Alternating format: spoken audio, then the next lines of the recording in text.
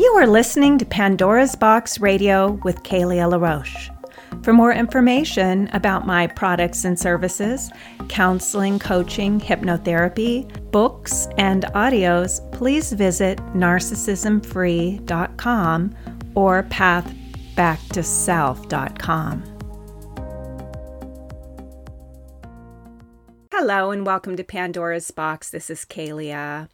I'm finally back in the podcasting seat. I have been traveling for my summer vacation.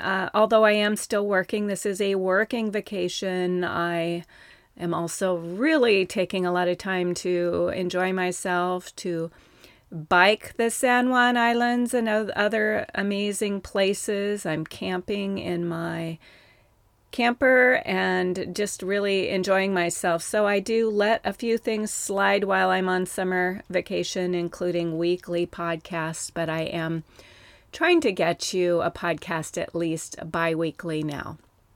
The topic of our podcast today is how to deal with spiritual bypass when it comes to narcissistic abuse. As a healer and counselor for people who've gone through the painful experience of narcissistic abuse, I've seen it all, I've heard it all. I tend to approach recovery from a spiritual angle and use spiritual ideas, shamanic practices such as soul retrieval and psychic cord cutting in my work. But the one thing that bothers me more than anything is this spiritual bypass that happens. And spiritual bypass is when someone uses spiritual language or ideals that result in invalidating somebody's experience or reality. It's when spiritual principles are used to avoid dealing with reality. And spiritual bypass is used by both the abused and those who the abused come in contact with. Some of the examples of spiritual bypass are when someone says, "You're not a victim of abuse, there are no victims." I'm sure he didn't mean to do those things. He's just wounded. He or she's really a beautiful soul underneath. Cutting off contact is just avoidance. Aren't we all narcissistic? I think the word narcissist is overused by people who are hurt. If you spot it, you got it. Maybe you're the narcissist. I'm sure you'll be able to be friends with this person in time. Maybe you just weren't a good match. How could you cut off contact with a parent or sibling? They're your family. They seem like such a nice person. That person seems to have moved on. Why can't you? That person is dating someone else. You should too. Why can't you just get over it? Now, the people who typically say these kinds of things may be well-meaning, but ignorant. They just don't understand what you're dealing with, and also don't understand that they're really invalidating your reality. You may have just had your life turned upside down, experienced the worst gaslighting, manipulation, blame, accusations, devaluing, discarding, and other things that have caused you to have post-traumatic stress disorder or trigger a pre-existing complex post-traumatic stress response.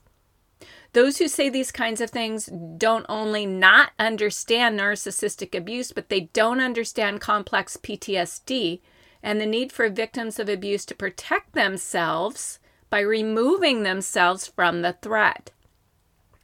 What most people don't understand is there's a real lack of consciousness in a narcissistic individual where they don't feel the effects of the breakup in the same way that the non-narcissistic person does. And I think we all need to become educated in understanding narcissism, because there's a global agenda of narcissists going on right now. Narcissists are at the helm of government and politics.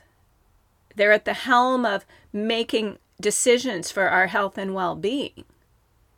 So I think it's in our best interest, all of us, to start to understand. I'm talking about malignant narcissism. I'm not talking about people who are just a little narcissistic. I'm talking about malignant narcissism and sociopathy. This is really major in our world today. We see it on a massive scale, and we also see it in our families and in our relationships. So we need to become more educated, because if we're not educated, we're simply ignorant when it comes to understanding narcissism. Once again, a narcissistic individual don't feel the effects of a breakup in the same way the non-narcissistic person does. Narcissists deny responsibility for their actions and behavior. So they can be really quite terrorizing in that relationship. They can be quite abusive. And then when they have completely devalued that person and moved on to the next, which is what they do, or the person that they're abusing has had enough and said enough, I can't do this anymore, and they move right on to the next relationship, they don't take any responsibility for their creation, for the abuse that they've been inflicting on this other person. They might not even see it as abuse. They deny their own pain. They project it onto those who trigger them and blame that person for everything that goes wrong in the relationship, including the breakup. So not only is the person that is non-narcissistic dealing with the pain of the breakup that is usually quite abrupt. It's not like most relationships. There's more of a slow deterioration of the relationship before they make that decision. But narcissistic breakups are usually quite abrupt because there's usually some type of episode preceding the breakup that is pretty difficult. There might be a strongly abusive episode. There might be an affair, cheating, or some kind of major betrayal. So the narcissist immediately starts looking for a new relationship. But, that's not very hard for them to do because they've already most likely groomed several new relationship potentials while they were in their relationship with you. So they just kind of make a lateral move over to someone who was in a waiting position, who basically coddles them and supports them and picks up the pieces for them and makes life really easy for them. So they really don't have to reflect because, usually those new groomed sources might be aware of the troubles in their previous relationship, right? They've been talking about you. They've been talking about how kind of they're the victim, right? You're doing this to them and you're doing that, or you're not doing this or you're not doing that. So they've already set up that new person to believe that they're being done wrong. And so that person is there to support them and pick up the pieces for them and validate them and say, oh, it wasn't your fault, and really letting them off the hook, but also giving them all the accolades and the support and the admiration and the attention and the approval. Where the person that's been with the narcissist, that's been in that relationship, is left alone to pick up the pieces pretty much by themselves, and the people in their circle may end up spiritual bypassing and invalidating their experience. Especially since a lot of times that person hasn't really talked about the relationship and the problems in the relationship like that narcissist has to his or her new supply source potentials. So it's a completely different situation. The person that is getting out of the relationship with the narcissist is not only dealing with a broken heart, but just PTSD, trauma, just trying to wrap their mind around what happened because it's a very crazy, making confusing dynamic. And they also have to accept that that relationship they were kind of insignificant to that narcissist. That narcissist could just replace them quite easily without ever having to do any grieving or downtime. And so they feel a real lack of significance in that person's life. Like they just didn't mean anything, like they didn't matter, like that person really wasn't in love with them. They really didn't love them on any kind of deep level. And that's really difficult for somebody to wrap their mind around. That's really challenging. It's not only challenging for the person that's been with the narcissist to wrap their mind around, but it's double challenging for somebody that has been on the outside, that just sees things through the rose-colored glasses and see how beautiful you might have looked together as a couple and just saw all the good things, but never realized what was going on behind closed doors. And so it's more difficult for them to accept what was really going on that you never talked about for many reasons. If it's a family member that you're having a falling out with,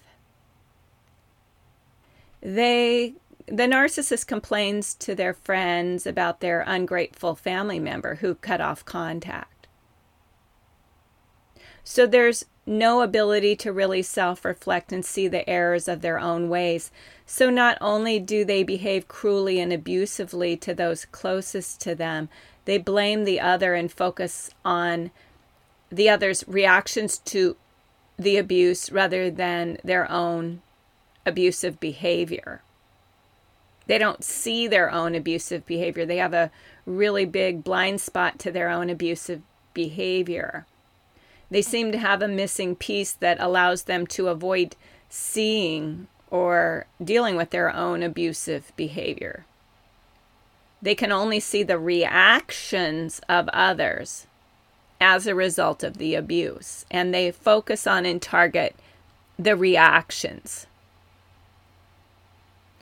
A narcissist can push and push and push, and you may cope and deal for a period of time, and then one day you might just lose it. You hit your breaking point. There is a last straw, or the straw that breaks the camel's back. And this is what the narcissist will remember and focus on is your last straw. How crazy you were, how you lost your cool, how you became unglued. They don't seem to see the days, weeks, months, and even years of abusive behavior on their part that led you to your breaking point. They only see your breaking point. And this is because the narcissist sees himself or herself as innocent. And for that matter, so do some spiritual schools of thought. You can do anything to anybody and you're still an innocent child of God. There is no right or wrong. The message victims of abuse get from spiritual or so-called enlightened society is that people can do whatever they want to others and never have to be accountable. The victims of abuse who aren't really victims because there are no victims should just deal with it, get over it, move beyond it, rise above it, let it go. Meanwhile, the abusers get a free pass, and they're loved and adored and welcomed and pampered and coddled and accepted back into society. In fact, they're the only ones who can re-enter society because the victims of abuse are typically isolated at home trying to cope with severe PTSD symptoms. Now, I had a friend that says she's removed the word victim from her vocabulary. She's also a therapist, and I'm trying to look at that myself, but I'm pretty conditioned through my work to see victims of abuse as victims of abuse. So just one thing I have to say on that I think is important, and I've done whole shows on this, is that often we see the word victim as somebody who is powerless. And when you don't see your choices, you're just a victim. We're not really victims when we are empowered with choice. And so you might have been abused, but when you're empowered with choice by just making a decision to get out of an abusive dynamic, you're not a victim because you're getting out. But just because you talk about that abuse and share your pain and share how it has affected you, that doesn't mean that you're being a victim. It means that you're processing your trauma, your pain. And so we have to be able to differentiate and understand that you may be empowering yourself with choice. You may have made the choice to get out of an abusive situation and heal. And that's an amazing choice to make. But you still have to heal. You can't do what the narcissist does. And that's what people don't realize, is that these relationships are so traumatic for anyone that's in them. I don't care how intelligent, enlightened, healthy we are. These are traumatic relationships because of the degree of gaslighting, devaluing, crazy making behavior that really takes that person off balance that's in that relationship. It really pulls the rug out from under their feet.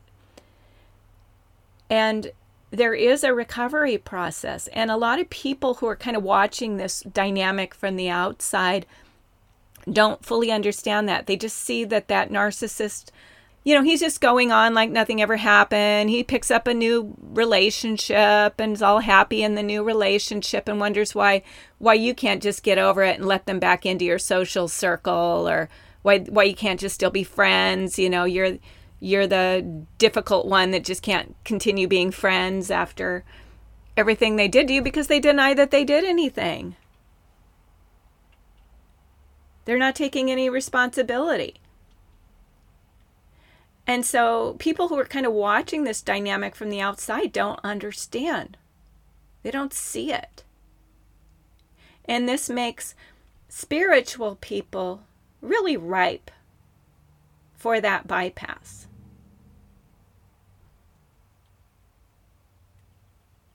On a metaphysical note, we all choose our own reality.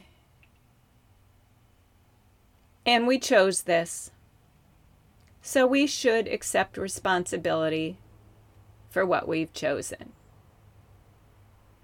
After all, once we die and go to the afterlife, there's going to be a big party, and we'll run into the people who hurt us, and we'll realize that we've had a soul contract, that they would hurt us in this lifetime so we could learn from the experience of having our lives torn apart by a heartless, uncaring, unfeeling narcissist. Okay. Maybe when we're not suffering from abuse and PTSD and in a good, loving space and we've had a degree of healing, we may be able to see some beauty in these kind of statements. But for a person coming out of a narcissistically abusive situation, these kind of comments are just damaging. Not only are these kind of statements damaging, they're guilt-provoking. Most people who get involved with narcissists are sensitive, empathic people who already feel enough guilt. They already take on too much of the responsibility for what's going on in that relationship. They've already been told by the narcissist that they were the guilty party all along. They've questioned and doubted themselves for a long time. There's a part of them that believes that this is somehow their fault. And our society's responses to the abuse just make the guilt so much worse. These people that have been abused begin to feel that they shouldn't feel the way that they do. They should have more compassion for the narcissist, as if they hadn't had so much compassion all along. That's what kept them in the relationship. They wonder if they shouldn't let them off the hook. They should forgive them. They should accept that the narcissist moved on to someone who's better for them. They should even perhaps accept that they themselves are the crazy one. After all, they're the ones left feeling crazy.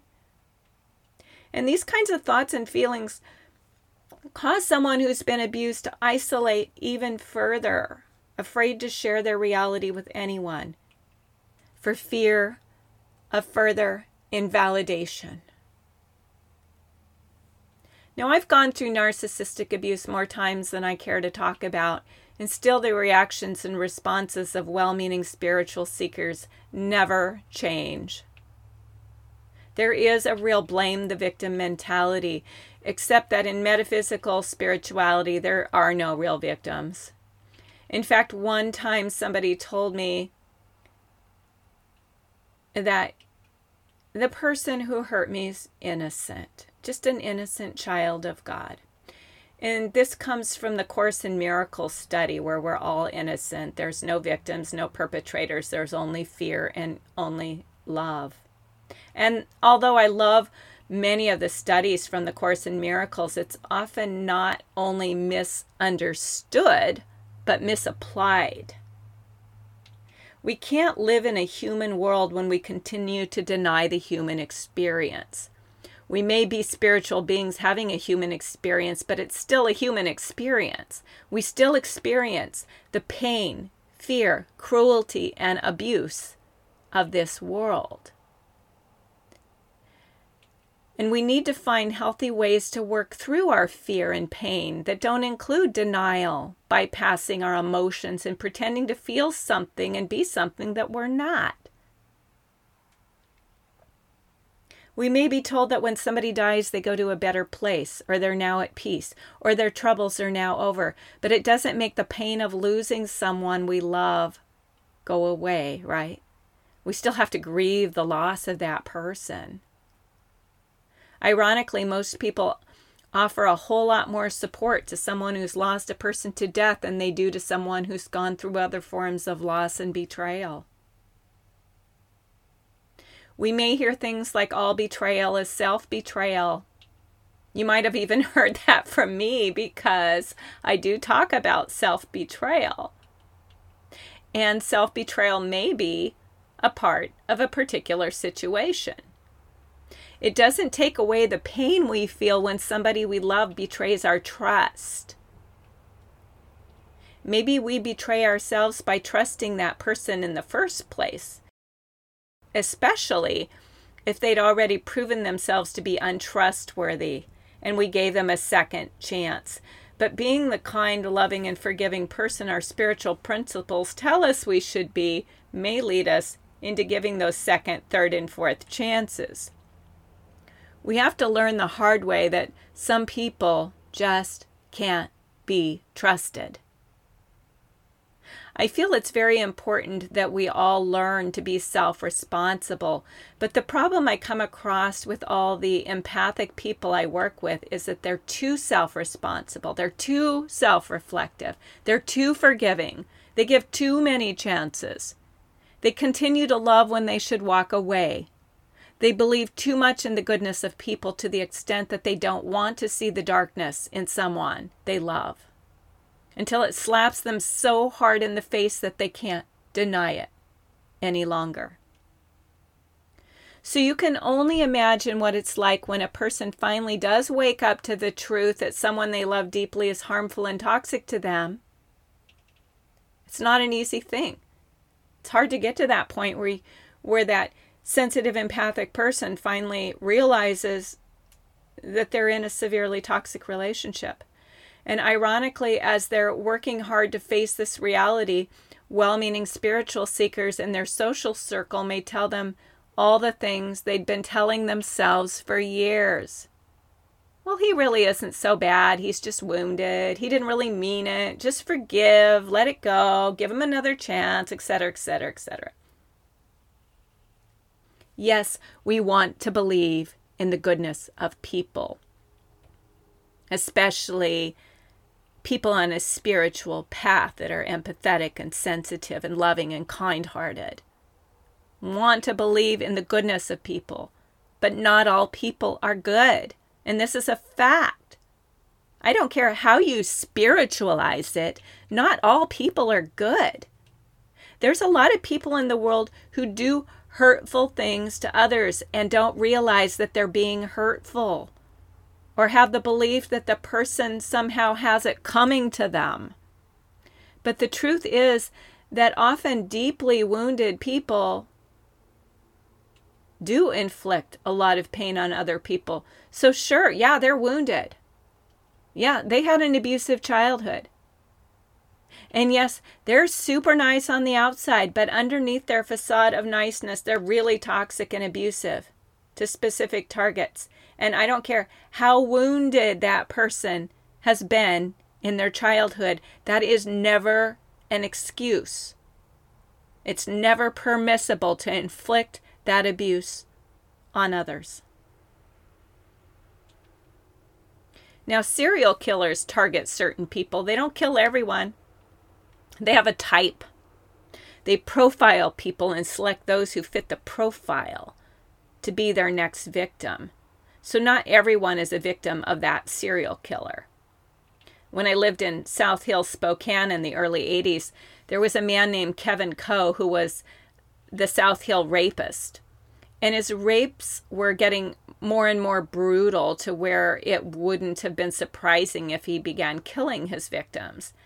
But his victims all fit the same profile, which was the same profile as his mother. They were shorter women with auburn hair.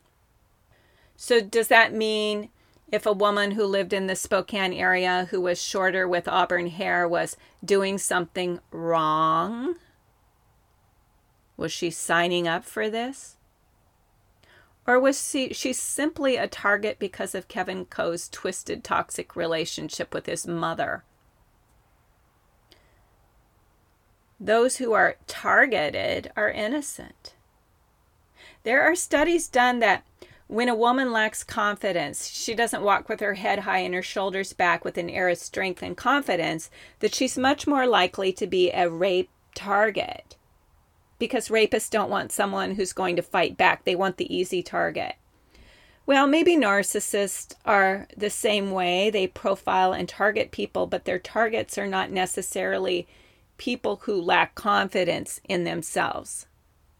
They're more typically people who are kind-hearted, caring, empathetic, sensitive, loving, and nurturing. It helps that person is also physically attractive, financially stable, and impressive in some way. Does this mean people with these qualities should work to eradicate these qualities? No, of course not. However, those of us who fit that profile do need to learn about why we are a target and be very mindful and careful when someone comes towards us. It's not about being suspicious. It's more about being cautious and discerning. We may have been a victim of a crime or a narcissistic person, but this doesn't mean we are by nature victims. We've been victimized. We've been perpetrated upon, and we will eventually heal and rise up. But there's a recovery period necessary. And this is what so many spiritual bypassers don't fully understand.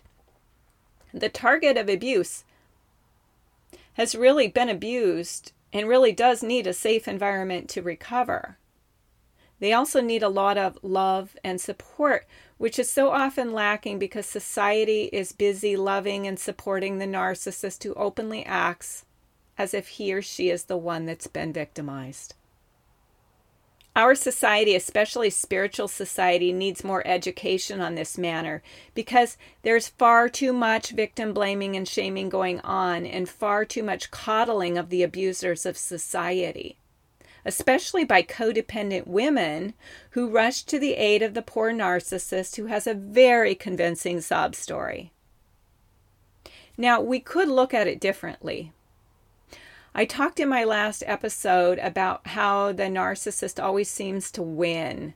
We could look at it like, We're willingly getting into the ring with a prize fighter thinking we have a chance, but then we get demolished. We make a conscious choice to get into that ring. Are we a victim? No. We made that choice. And I think this is how our relationship is often looked at. We all make the choice to enter the ring with our chosen partner, but we don't enter the ring knowing consciously that he or she is a prize fighter who's never lost a match. We enter the ring believing we're on equal footing. We also enter the ring not to fight, but to have a loving companion. We are ill prepared for the fight. We don't see it coming. We don't enter the ring to compete with our partners. We enter the relationship because we believe in love. And maybe our mistake is that we believe most people are capable of love, or we still believe in love to heal. And we learn that when someone acts loving, they must be loving. How could it be otherwise? We simply are not prepared for what reveals itself in such a relationship. It's shocking, to say the least. Those who get involved with narcissists have their own ways of spiritual bypassing. This is when we ourselves project our own good, loving qualities upon the narcissist. Even after they show us who they are, we refuse to see it or believe it. We go into denial. We develop beliefs that love is enough or love heals all wounds. We develop a belief that this is a special relationship and it's destined to be lifelong. We develop a belief that we are truly loved in spite of all the unloving behavior we've experienced in the relationship. We may even project a soulmate or twin flame fantasy onto the relationship partner. We may give second, third, fourth, and fifth chances because we refuse to accept the truth. In cases like this, we really are betraying ourselves because we refuse to accept the truth that we are being shown. And whose fault is that? It's our own. Another thing many of us do is we don't talk about the abuse and what we're experiencing while we are in the relationship because we don't want people in our social circle to know about the problems we're having in our relationship. We want our partners to be loved, accepted, and adored by our friends. So it's a shock to our friends when we finally come out with the truth. And it may seem like a sudden change in our social circle, but really, we're just suddenly telling the truth about what we've been going through. As codependents, we may also enable our partners and make excuses for them when we're together. I was with someone who often embarrassed me by his behavior in public, and I found myself wanting to make excuses for him. But after the relationship was over, I was grateful I didn't have to do that anymore. I figured he could go out and be an embarrassment to himself and others, and someone else could enable that behavior, but not me. The way I approach healing in a society that has so much spiritual bypass is to only surround yourself with people who truly support you and avoid those who don't. And it may feel that you're reducing your social circle down to only a few people, if even that, but this is necessary for the time being. People who invalidate your reality are a hindrance to your recovery right now. Because you've been invalidated enough. Your reality's been invalidated as part of that narcissistic abuse. So you can bring these people who are well-meaning but damaging to your recovery. You can bring them back in later if you choose. But while you're healing, you need to surround yourself with people who really understand the damage that's been done and are willing and able to truly support you. And in the future, you can be one of those people who support someone else that has come out of a narcissistically abusive situation or who's needing to leave a narcissistically abusive situation. Because you're truly going to understand it. People who understand the effects of narcissistic abuse are needed in the world. We need to be willing to come out and speak out when necessary. It doesn't mean you have to be a coach or a counselor, but you do need to be a friend, a supporter, and someone who can validate the reality of one who's been so long invalidated by a narcissistic partner, family, or work situation. We may have been victimized by a narcissist, but we don't remain victims. We use our experiences to understand ourselves and narcissistic abuse on a much deeper level. We learn to rise up from the shadows and become better, stronger, more aware, and spiritually balanced as a result of the healing required to get beyond narcissistic abuse. In your journey of recovery from narcissistic abuse, be careful not to spiritually bypass your own experience. Embrace all of your feelings, except where you are in your process. Create an environment that supports your healing and well-being, and stay away from all abusers and enablers of the abuse. Talk about your abuse only to those who can truly understand and support you. Don't waste your time and energy trying to convince those bypassers of your reality. Convince yourself. This is where you need to start, is validate yourself and your own reality. You know you didn't ask for this. You didn't see this coming. You didn't know it would feel so horrible. You didn't know it would be so destructive. You didn't realize it would be such a long journey to recover. But this is reality and you need to accept it. You will recover. You will rise up. Trust the process. Get the help and support you need. And one day you'll be looking back on all this grateful for the strength that you've gained through the process of learning to really love and validate yourself. I want to thank you for listening. And if you would like more information on my work with narcissistic abuse, please visit my website, narcissismfree.com, where I offer counseling, hypnotherapy, coaching, a lot of hypnosis audio downloads, and books on recovery from narcissism, as well as a ton of articles. So I invite you to come by and visit. And I will see you in the next podcast. Have a great day.